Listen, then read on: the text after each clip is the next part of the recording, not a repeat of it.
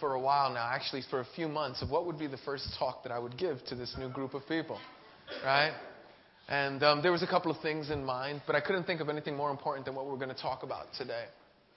Now, we have a lot to cover today, a lot to do today. But by the time you leave here, we'll have read through an entire book of the Bible, we'll have memorized the scripture, and you will have marching orders to serve Jesus in ways that you haven't before. So that's an exciting thing, right? All in like 40 minutes or less. What do you think? You think we can swing?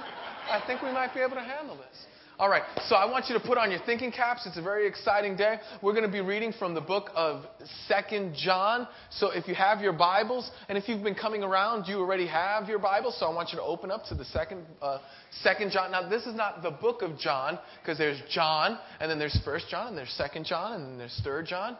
But I want you to go to 2 John. If you're not sure where it is, I want you to go to Revelation and then turn a few pages to the left, and you're right there. It's towards the end of the Bible. Now, so you know, today we are going to talk about unity. Somebody say unity. Unity. That's what we're going to talk about. Everything that you're going to learn today has to do with unity in our congregation, unity in the church at large, and what unifies us. It's all about Jesus. It's all about Jesus. And so we're going to look at a verse that I want us to memorize. It's in Psalm 133. Don't worry, I know I told you to go to 2 John. Stay in 2 John. We're going to see. We're going to look at this verse over and over again. Now, I'm going to read it to you. It's 1 John. Psalm 133.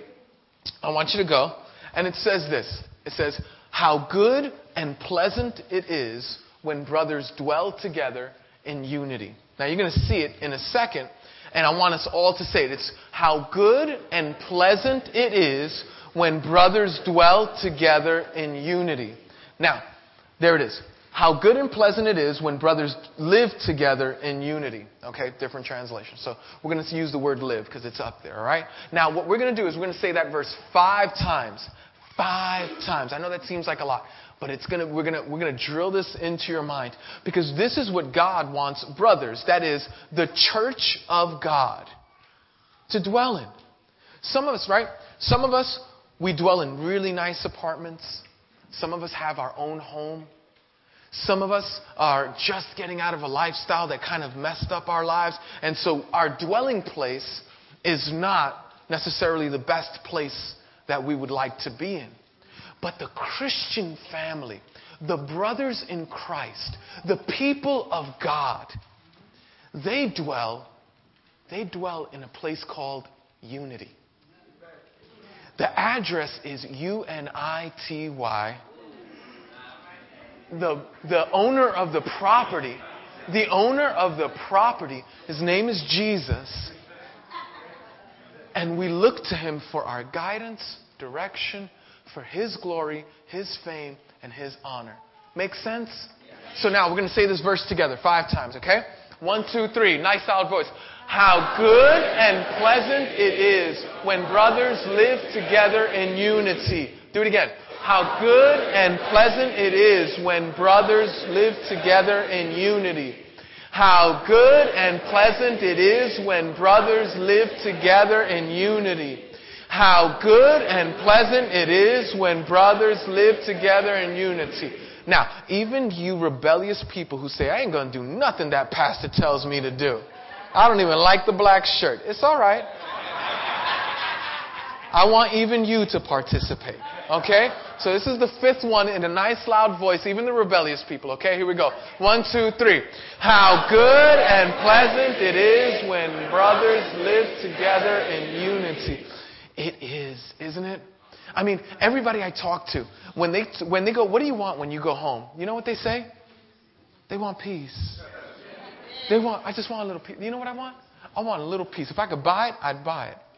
I just want some peace. You know why? Because there's something special when you come home and there's unity. When you have unity, you have peace. You know, that's true for your house, but that's also true for this congregation. When we come together, listen, you want to come together. Listen, not in strife, not in stress, not in difficulty, not in fights, No. In unity. In unity. How good and pleasant it is when brothers dwell together in unity. Now listen. What unifies us? That's the question. What unifies us?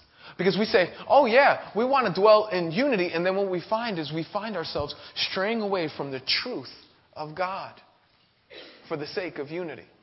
And then we find ourselves losing the very source of our unity. And so we're going to talk about unity today. It's why we're going into the book of 2 John. But there's always a common thing that unites a people. It could be an ideology, right? It could be, right? Communism was unified by this ideology that they were the chosen race and they had to exterminate Jews. So they were unified in that thought. When I went to school, right? Everybody remember the last day of school, like the last day of junior high or something like that? I never really went to high school, so I only got junior high to point to. Right, and you're listening to me. But remember you said everybody signed everybody's books, right? And I can only guess at this because I didn't do this either. But everybody signed each other's books and they said, hey, we're going to keep in touch. Oh, absolutely. We're going to keep in touch. You know you haven't talked to those people in 30 years. Some of you in right? The farther time. You know why? Because the thing that unified you was your school. That's what unified you. I can go back to a job that I remember. And I remember I had the last day of work, gave everybody a hug, made sure I took everybody's number. The thing that unified us was going to work day after day. Now, we didn't call each other when I was working there. So when I wasn't working there, we still didn't call each other. Because the thing that unified us, listen to me, there's something that unified us, and it was the place of work. We all had a common goal. We had to achieve this, had to accomplish, we had to achieve the same thing. It was what unified us. What unifies us in our church?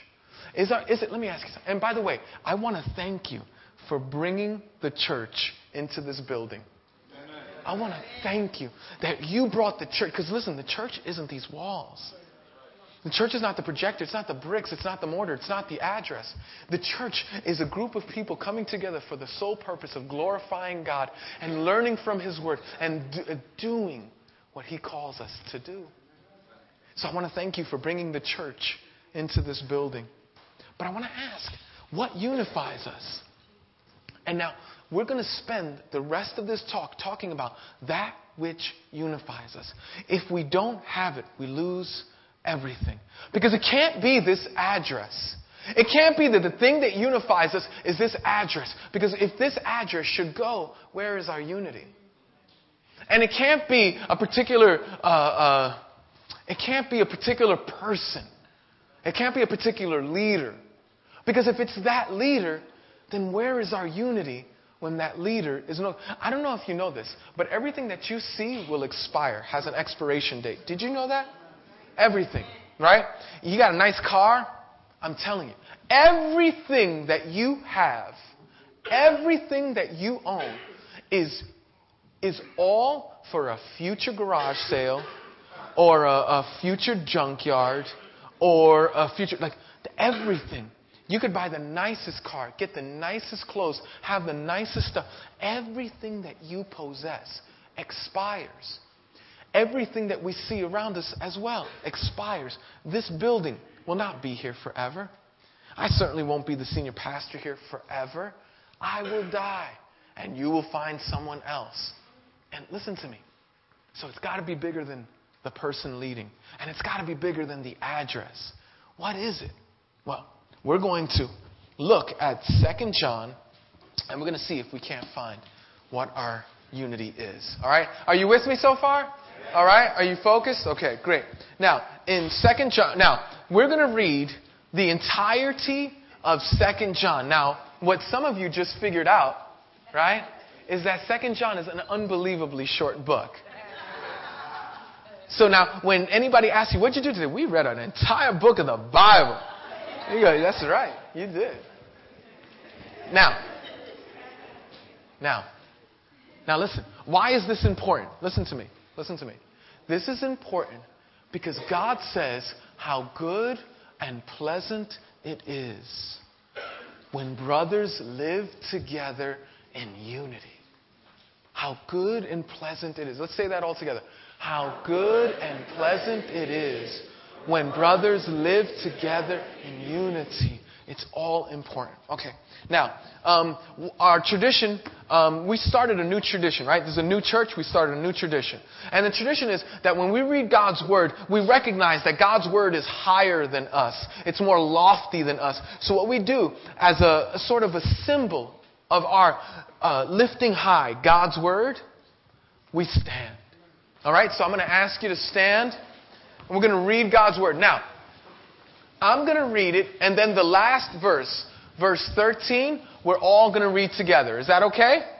All right, so we're all going to read verse 13 together, and I'll just read okay. 2 John, the elder, to the chosen lady and her children whom I love in the truth. And not only I, but also all who know the truth. Because of the truth which lives in us and will be with us forever. Grace, mercy, and peace from God the Father and from Jesus Christ, the Father's Son, will be with us in truth and love. It has given me great joy to find some of your children walking in the truth, just as the Father commanded us. And now, dear lady, I am not writing you a new commandment, but one we have had from the beginning. I ask that we love one another. And this is love, that we walk in obedience to His commands. As you have heard from the beginning, His command is that you walk in love. Many deceivers who do not acknowledge Jesus Christ as coming in the flesh have gone out into the world. Any such person is the deceiver and the Antichrist. Watch out that you do not lose what you have worked for, but that you may be rewarded fully. Anyone who runs ahead and does not continue in the teaching of Christ does not have God. Whoever continues in the teaching has both the Father and the Son. If anyone comes to you and does not bring this teaching, do not take him into your house or welcome him. Anyone who welcomes him shares in his wicked work. I have much to write to you, but I do not want to use paper and ink. Instead, I hope to visit you and talk with you face to face so that our joy may be complete. Everyone, the children of your chosen sister send their greeting. Praise God. May God bless the hearing and the reading of His Word. Please be seated. Listen. Okay. A couple of things that you need to know about the book of John. The book of 2 John was written, listen. The book of 2 John was written by, anybody can guess? John. You guys are like scholars. That's awesome. You don't know how much ink has been. Oh, who wrote the book of John? I think it was Juanito. I don't know. Maybe. That's what I'm guessing. The guy, when he signs his name to it, I'm thinking it's him, right? I don't know. Not the sharpest knife in the thing, but gee whiz. So much people. The guy's name is John. This is not John the Baptizer. This is not any of the other Johns. This is John the young John, the writer of the Gospel of John. John who would take care of Jesus' mother. Let me tell you why that's important. John has lived a long, long life. He was, out of all the apostles, the oldest who died. All the apostles were martyred younger than John was. John lived a long time. Now, the reason that what we're about to hear from John about what he has to say about Jesus is so important is because he took care of Mary. Let me tell you why that's important. Listen. Do you think, after taking care of Mary for 3 or 4 years, do you think that John would have leaned over the table, passed Mary her butello, and said, "Now, Mary, about this virgin birth. You can tell me, is it true? See, he stood with her. He was with Mary. If anybody could have found out the dirt on Jesus, it would have been John. And John dies an old man with his faith intact, knowing that a virgin gave birth, that a dead man rose from the grave, and that salvation comes to the world because Jesus is who he said he was. And so it was with that authority that John writes his letter. As one who's in the truth and walked in the truth and had enough time to go to Mary and go, now Mary, come over here. Maybe you and Joseph maybe was a little quickie and things got out of hand. I don't know. And you had to cover it up. What happened here? Come on, Mary. As far as I know, in biology class, virgins don't get pregnant. That's as far as I know, right? Listen to me. Listen to me. Let me tell you something. You know why John could write truth and love? Because he was steeped in truth the whole time. And so because of that, he can share with us the truth. Now, we're going to read. Now, we can't do the entire book. We're going to focus mainly on 4 through 6, verses 4 through 6. But I'm going to read a little bit to you and just give you a little insights that you can understand. The elder. By the way, when you've lived about 90 years and you've been planting churches and you've suffered for Jesus' sake, when you sign the opening of your letter, you can sign the old man and everybody will know who you are. That's what John does. He goes, the elder. Listen, you can sign whatever you like. You can sign J.C. Penney. I don't care. You are the man. You are the one this man had been with Jesus. And so when he signs, he goes, the elder. And everybody knew who he was. Right? Isn't it true? You go into some circles and they go, oh, Junito, and they know exactly who it is, right? It's not necessarily your name, it's your nickname, but they know who you are. The elder, he starts off. To the chosen lady and her children. Okay, so who's the elder? It's John. Who's the chosen lady? It's a church. Who are her children? The individuals that are in the church. And so, to the chosen lady and her children, whom I love in the, what's that word? Truth. Truth is important. We're going to come back to it. John will use the word truth like 4 or 5 times in this first few verses. See if you could pick it out. Look at this. I love in the truth, and not only I, but also all who know the truth. Because the which lives in us and will be with us forever. So John gives this greeting and he wants them to know, listen, I love you guys. I love you in the truth because it's in the truth that you hold. It's the truth. Are you seeing the first clue of what unity brings? First clue is, listen to me. Truth. Truth. This is very important to us. And the reason it's important to our how is because by the truth, we are set free. His word is truth. Jesus Christ says, I'm the way and the truth. La verdad. I am the truth. Listen, Jesus doesn't tell you truth. He is the very thing. He is the truth. And he sets free and breaks bondages and heals marriages and glorifies himself and lifts his own name up and heals hurts and makes everything glorious, even our suffering, in him, because he's the truth. And so John starts off and says, I love you in the truth, because the truth is what sets it. The truth. That's his greeting. Verse 3 says, grace, mercy, and peace from God the Father and from Jesus Christ, the Father's Son, will be with us in what? Truth and love. Okay. Now, for the rest of this talk, we're going to talk about truth and love.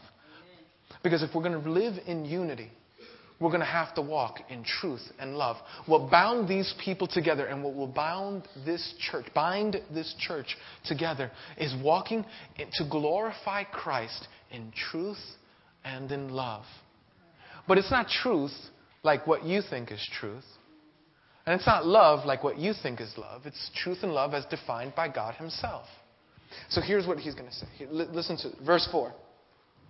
it has given me great joy to find some of your children, that's the people in the church, walking in the truth. Now, when someone says that you're walking in the truth, they don't mean that you're walking down a street called truth. Right? When you're walking in the truth, it means that you're living in a particular way, in accordance with what is true. There is a link, a unity between truth and the way you live. And he says, I'm so grateful that some of you guys are walking in the truth. Just as the Father commanded us. Listen to me. What's the truth that unifies us? The truth that unifies us is that Jesus is Lord. He sends the Holy Spirit to dwell in us. And that we look forward to heaven in Christ. Okay, listen to me. That is the truth that unifies us. God's word is true. Now, here's the thing. People, when they're confronted with truth, what they do, especially biblical truth, they find themselves either living above the truth or putting the truth above them. But you have to choose. Let me see if I can illustrate this. Some of you have seen this before. This is God's word. Now, there are dozens of verses in here that you and I would disagree with, right? Just plain out not like. Can I get an amen? Right? Husbands, love your wife like Christ loved the church. Anybody know what Christ did for the church? Died for her. Okay. Yeah, your wife's giving you a hard time. She's being a nag. Die. Love her. Right? Okay. All right. All the husbands, raise your hand who love that verse. Go ahead. Yeah. Woo! Yeah. Can't wait. Listen to me. Why? We don't necessarily like that. It's truth. It's truth. Listen. Sex is for married people only. All the single people, shoot your hand up if you love that. Go on, yeah.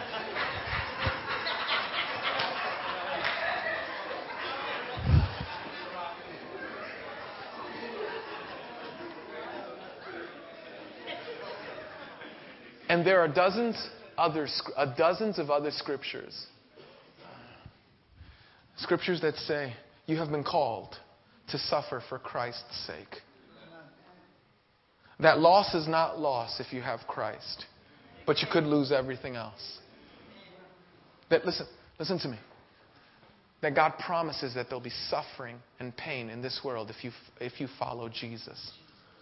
If you don't want to have suffering and pain, be a Buddhist. But don't follow Jesus, because Jesus promises that there'll be suffering and pain. He promises it. He's good for His word too. It'll happen. Listen to me. There are dozens of scriptures that we will read that you and I will not like. And in moments like that, we will choose to be above God's word or allow God's word to be above us. Let me tell you what I mean by that, right? So, here at our house, we live with God's word over us. That means God's word says, hey, don't be drunk on wine. That means don't be controlled by alternate substances. But he says, be drunk in the Spirit. That means be controlled by the Spirit of the living God. And when we see that, we go, yeah, you know what? I might have had an addiction in my background. I might have been caught up with some stuff. I might have been chained to some addictions. But you know what? Submitting myself unto God's word. And I'm free because, you know why? Listen to me. Because it's truth. And truth sets me free because I submit myself to the truth. Right? And God says, be faithful. Be faithful. Let me tell you something. The most beautiful woman, men, listen to me. The most beautiful woman. You know what your type is, men? You know what your type is? Whatever your wife is, that's your type. Do you understand what I'm telling you? Like if you married your wife and she was real skinny, that when you married her, that was your type. And if she gained a lot of weight, guess what your type is now?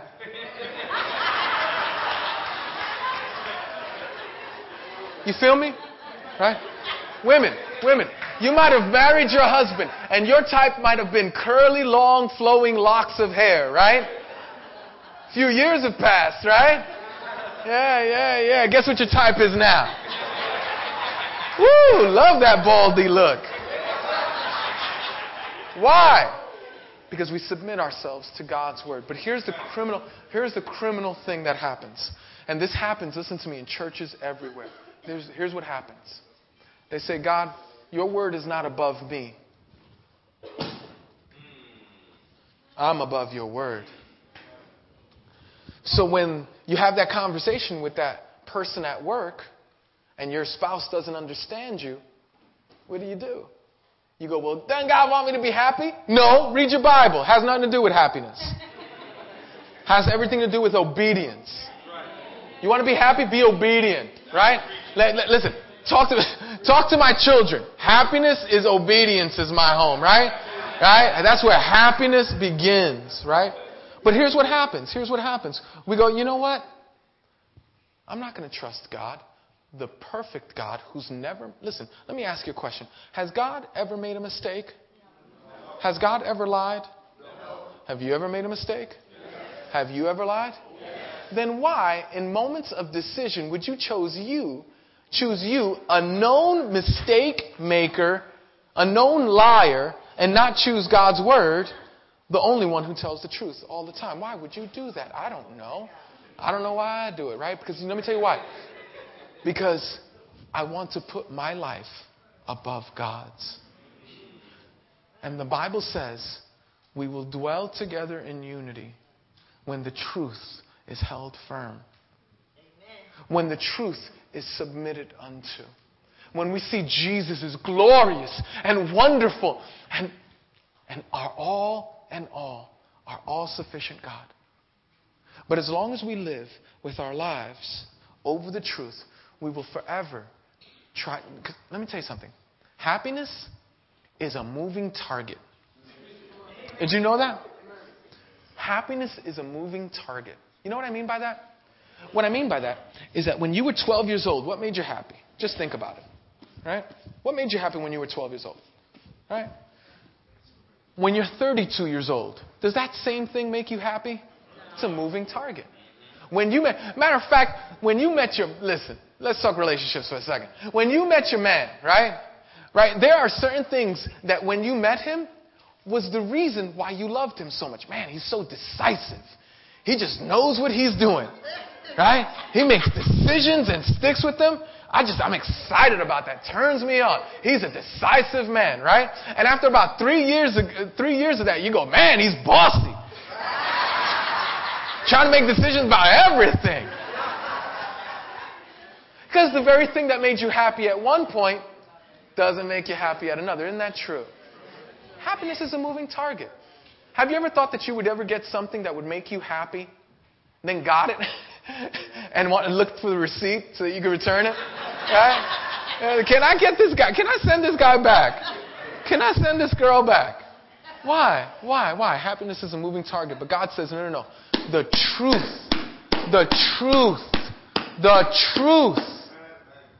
It's the truth. What is the truth? So we hold God's word high. We hold God's word with great esteem. We hold God's word. God's word. Not my understanding of God's word. God's word. Not my interpretation of God's word. God's word. Not what I think God's word says, but listen to me. God's word. Well, he doesn't end there. John keeps on going.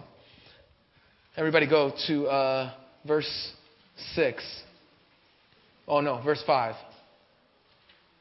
And now, dear lady, I am not writing to you a new command, but one we have had from the beginning. I ask that we, everybody say that, love one another. Listen to me. Love one another. Here's what I know. When groups of people, listen, if you want perfect peace and you never want any strife with anybody, live in a cave by yourself. The moment you add people to the equation, it just rubs you the wrong way, does it not? Right? Did they not see that I was sitting there? Did they not know that my name is etched on the inside of that seat? Did they not know that that's my seat? I'm just telling you what happens in church world, right? Right? We got a new seating arrangement. It's for a purpose, right? So if you had your old seat and you're angry at the person who's sitting in it, it's a new seating arrangement. You're going to have to deal with it. But listen to me. Whenever you have relationships with anybody else, groups of people, there's going to be strife. And there's going to be difficulty. So not only do we have to trust in, walk in, believe in, live our lives in the truth, but that truth has to be coupled with love. Now, truth without love is called cruelty. And man, do I even have to illustrate? I remember one time, true story. I was in an elevator. Some of you have heard me say this, but so I'm in an elevator, and I'm going, and it's a luxury apartment complex. That I don't live there. I was working there, in fact. And we were going up in this elevator, and this little girl, it's a full elevator. You know how it gets sometimes. You're coming back from work. It's a full elevator. There was a construction worker who was going up.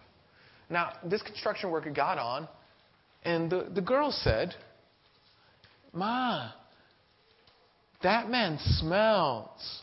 Which, by the way, was the truth. Everybody knew it. But listen to me.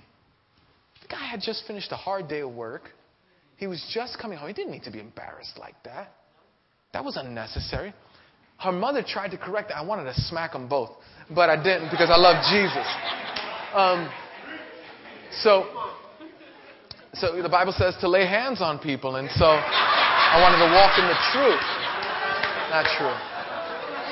Yeah, I invented that definition. But what really happened, let me tell you what really happened. Her mother goes, now, whatever her name was, let's, pick a name, Susie. Now, Susie, don't say that. And the girl responded, but I'm just telling the truth. And it was all I could do. Not to go just Apache on and just grab the mother and start what on earth was that? But I'm just telling the truth. And at that point, the mother should have said, listen to me. Number one, your opinion is not valued at this point or asked for. So I want you to be quiet. And number two, if you can't speak the truth in love, you're not speaking the truth. You're simply being cruel. I wish the mother would have said that, but she didn't say that. Listen to me. Some of us, in the name of keeping it real, listen to me. Listen to me. Carnage. Carnage. Their bodies left on the floor in the wake. I'm talking relational bodies left all over the place. Why? Because you're just so hard on the truth. No one would ever accuse you of loving. You're just truthful. Listen to me. Listen to me. Devastating. That's not this church. Aha Brooklyn speaks the truth in love, not with, in. Why? Why is this so important? Let's say it together. Psalm 133. How good and pleasant it is when brothers live together in unity. When we speak the truth in love, unity is harbored. So listen. It's possible for me to have offended you and for you to be able to share that in a way that brings us closer together. It's also possible for me to have offended you and you to correct me in such a way that drives us apart. If you don't believe me, just ask any married couple here. Right? It's just what happens in marriage. Let me tell you what happens in marriage, right? Somebody says the truth, but not in love. And then there's a little distance. And then another person says the truth, it's not in love. There's more distance. And another person says the truth, and it's not in love. And after a while, you can't even hear each other. If you've ever been in a relationship and had to say, all I said was... And it was a very simple statement, and that if you put it on paper, it looks innocent, but it was like a blow to the face to your spouse or your. Here's why. Because you've spoken the truth without love to the degree that they can only hear your hate. They can only hear your cruelty. Doesn't matter what you say. Just say, oh, you look beautiful today. And watch the negative response you get. Why? Why? Because truth was never spoken in love and therefore is not true. If it has no love, there is no truth.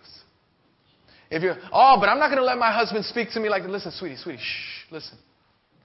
If it has no love, there is no truth.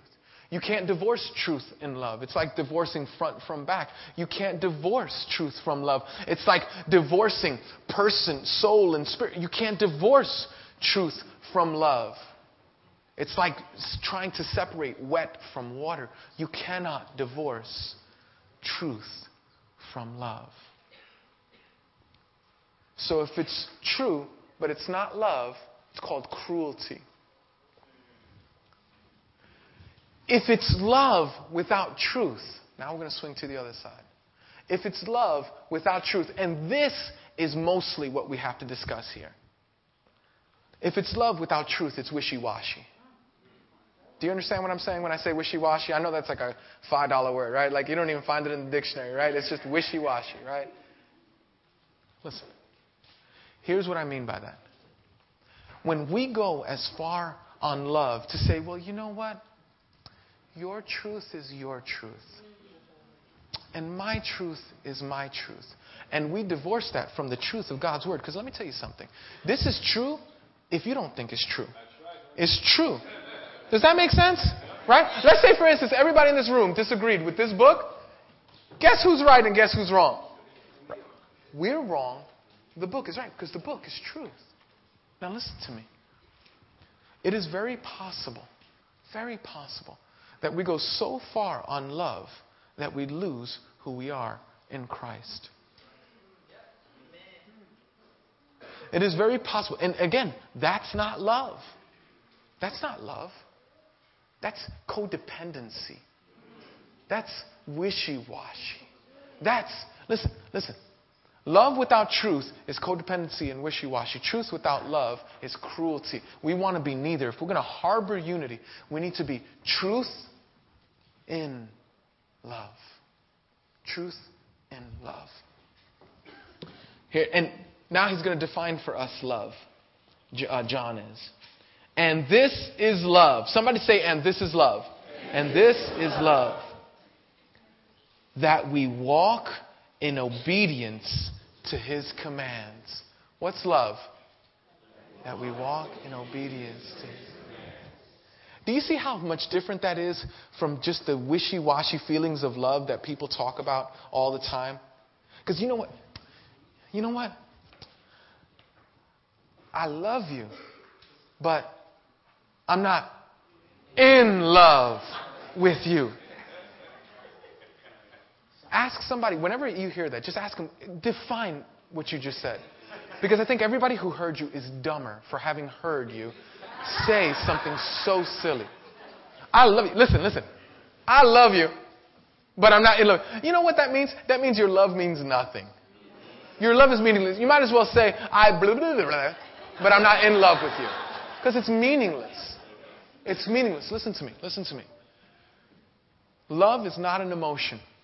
Love is not a feeling. Love can bring about emotion, right? Have you ever been in love and the wonderful emotions that brings, right? That's wonderful. But love is not an emotion. Let me tell you what love is. Love is not being with the person that you're with for 16 months and going, wow, they rock my world. They're just amazing and that's wonderful. Love is being with them for 16 years, feeling like they're the worst person in the world and making sure that you get up early to make them breakfast anyway. Because love, listen to me, love is a choice. Anybody who's been married over 10 years knows that you have to make that choice daily. And that you choose to love. And how do we choose to love? We choose to walk in the commands of Christ. Husbands, love your wives like Christ loved the church. Wives, submit unto your husbands. Listen. Love is following in the commands of Christ. You want to be the most loving person in the world? Obey Jesus. You want to be the absolute most loving person in the world. I'm not talking about codependent. I'm not talking about get that phone call. You said you'd always be there for me. Yeah. That was after you stole the VCR, right? That was after you took the iPod, right? That was before. That was before the iPad got taken, right? Like, you know what? When that's not love. Listen, codependency is not love. You know what codependency is not loving someone else. You know what it is? It's trying to manipulate somebody to love you. And if you don't believe me, here's the deal. Just do a favor for somebody else and then ask them for a favor when you need it and let them say no. And if there's something inside of you that says, but I helped you move, but I shared my stuff with you, but and if you find yourself doing that, you know that you're not loving. You're manipulating. You're trying to get others to do what you want them to do. Listen to me. We're looking to walk in unity. And if we're going to walk in unity, it's got to be the truth in love. Not truth without love, which is cruelty. Not love without truth, which is codependency and wishy-washy. No. Truth in love. One another. So, as we close, which means I'm about halfway through. As we close, I want you to know that God wants us to walk together in unity.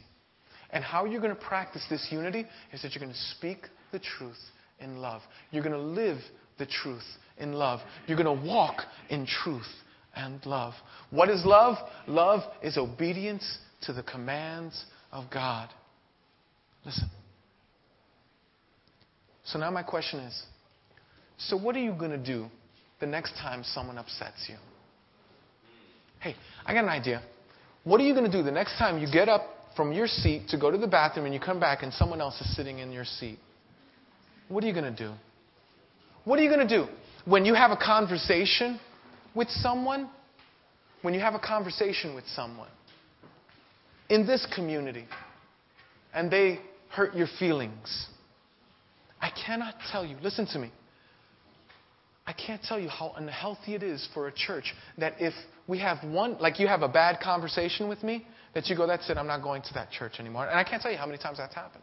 I'm not going to that church anymore. That's it, I'm not going to that church anymore. Listen, that's a dysfunctional family. We're a family. And you know what we do as a family? We forbear with one another. We're long-suffering with one another. Because I guarantee you that there are difficult people for you to deal with here. And you have their picture in your mind, don't you? There are some people who sit here, you might just go, oh yeah, I had a conversation with that guy. I had a conversation with that girl. That was not easy, right? Think about this though. There are about another 150 people who may be thinking about you. What do we do with that? In humility, we say, Jesus is Lord, King, and God. And what unites us is our sovereign Lord and God. We humble ourselves before this great King. We serve Him, obey Him, follow Him in truth, and in turn, just overflows. So, you hurt my feelings. Let's say something, you say something to me today, and you say, I don't like the way you look, or I don't like the way you spoke, or you say something like that. I can go, Jesus, how does this live out in our lives? I'm trying to give you some practical application. Jesus, I have told you that you are not sufficient many times. Right? Have you ever told Jesus He wasn't sufficient? Right? Like Jesus, if you don't get me a potential a husband or a wife, I'm going to do this myself. What are you telling Jesus? You're not sufficient. I'll do this myself. Jesus, if you don't give me this money, I know a way to make money. What are you telling Jesus? You're not sufficient. I'll make my money my own way. Listen to me. I can go, if you offend me, I go, oh God, I know that I've offended you. I know I've turned my back on you. I know I've turned from you and I've offended you. Lord, help me to experience the forgiveness that you've bestowed upon me for my offense of you. And then let that overflow into the person who just offended me. Amen. You find a person who chronically, you try to help. And they're chronically turning from your help. And they're chronically turning from any kind of, listen, you can go, Jesus, I remember when I turned my back on your word. I remember when I turned my back on your truth. I remember when I turned my back on your leading. Lord, remind me of the love and the pursuing and the chasing after me. Remind me of how you did that with me. And then let it overflow to them. Listen, someone comes up to you and they misunderstand you. It's not even what you said. That's not at all what I meant. You only caught half the conversation. And they go, I don't want to hear it. You go, Jesus, help me to forgive them. Because I've misunderstood your word, applied it in ways that was never meant to be applied. And yet, Lord, you're going to do it. You're going to remind me of how I've misunderstood you and how you've given me forgiveness and how I can overflow in that forgiveness to someone else. Recovery House of Worship, Brooklyn. Our unity is found in Christ our Lord, in the salvation that we have in Christ, walking in the truth, in love. Let's say that verse together, Psalm 133. How good and pleasant it is when brothers live together in unity. Say it again. How good and pleasant it is when brothers live together in unity. Now listen, you're going to have an opportunity. This week, you're going to have an opportunity to live out this sermon. I guarantee it. I guarantee it. This week, matter of fact, before we leave this building, you're going to probably have an opportunity to live out. And here's what you're going to do. You're not going to go, how good and pleasant it is when brothers live together in unity, I guess. You're not going to do it with an attitude. You know what you're going to do? You're going to do, you need grace, I need grace. Sometimes you step on my foot, sometimes I step on your foot. Sometimes, right? Sometimes you need the breath mint, sometimes I need the breath mint. Isn't it true? Right? Sometimes it's just like that. And we're going to, in humility, we're going to remember that unity is following Christ. And what unifies us? Our love for Jesus. His authority, the authority of His word, and our pursuing Him till heaven.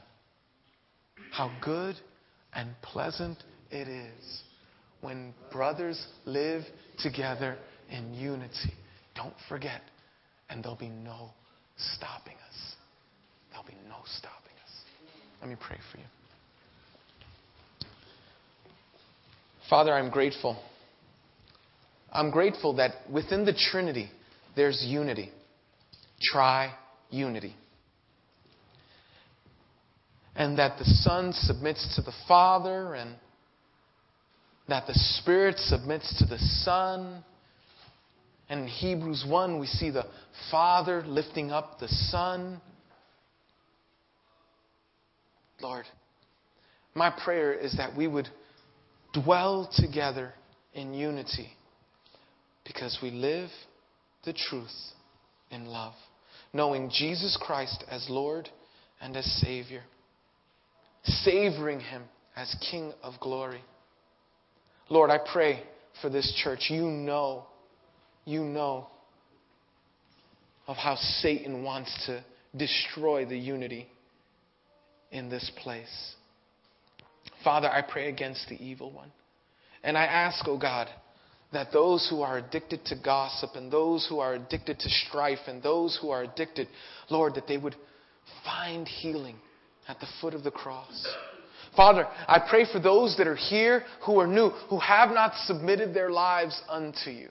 I pray, oh God, that they would submit their lives in Christ, turning to Jesus, seeing Him as glorious and Savior, loving Him with all their hearts. Father, I pray that in Jesus' name, you would knit us together, that when the world comes in to see what's going on here, they would be blown away by the unity that's discovered here. Lord, make this true in my own life, Lord. Father, anything in me remove that would look to try to be right without love, or would look to try to be loving without truth. Help us, oh God, to follow your word. Remind us how good and pleasant it is when brothers live together in unity. Remind us that we need Jesus and that our unity is found in Christ. For we pray in Jesus' name. Amen.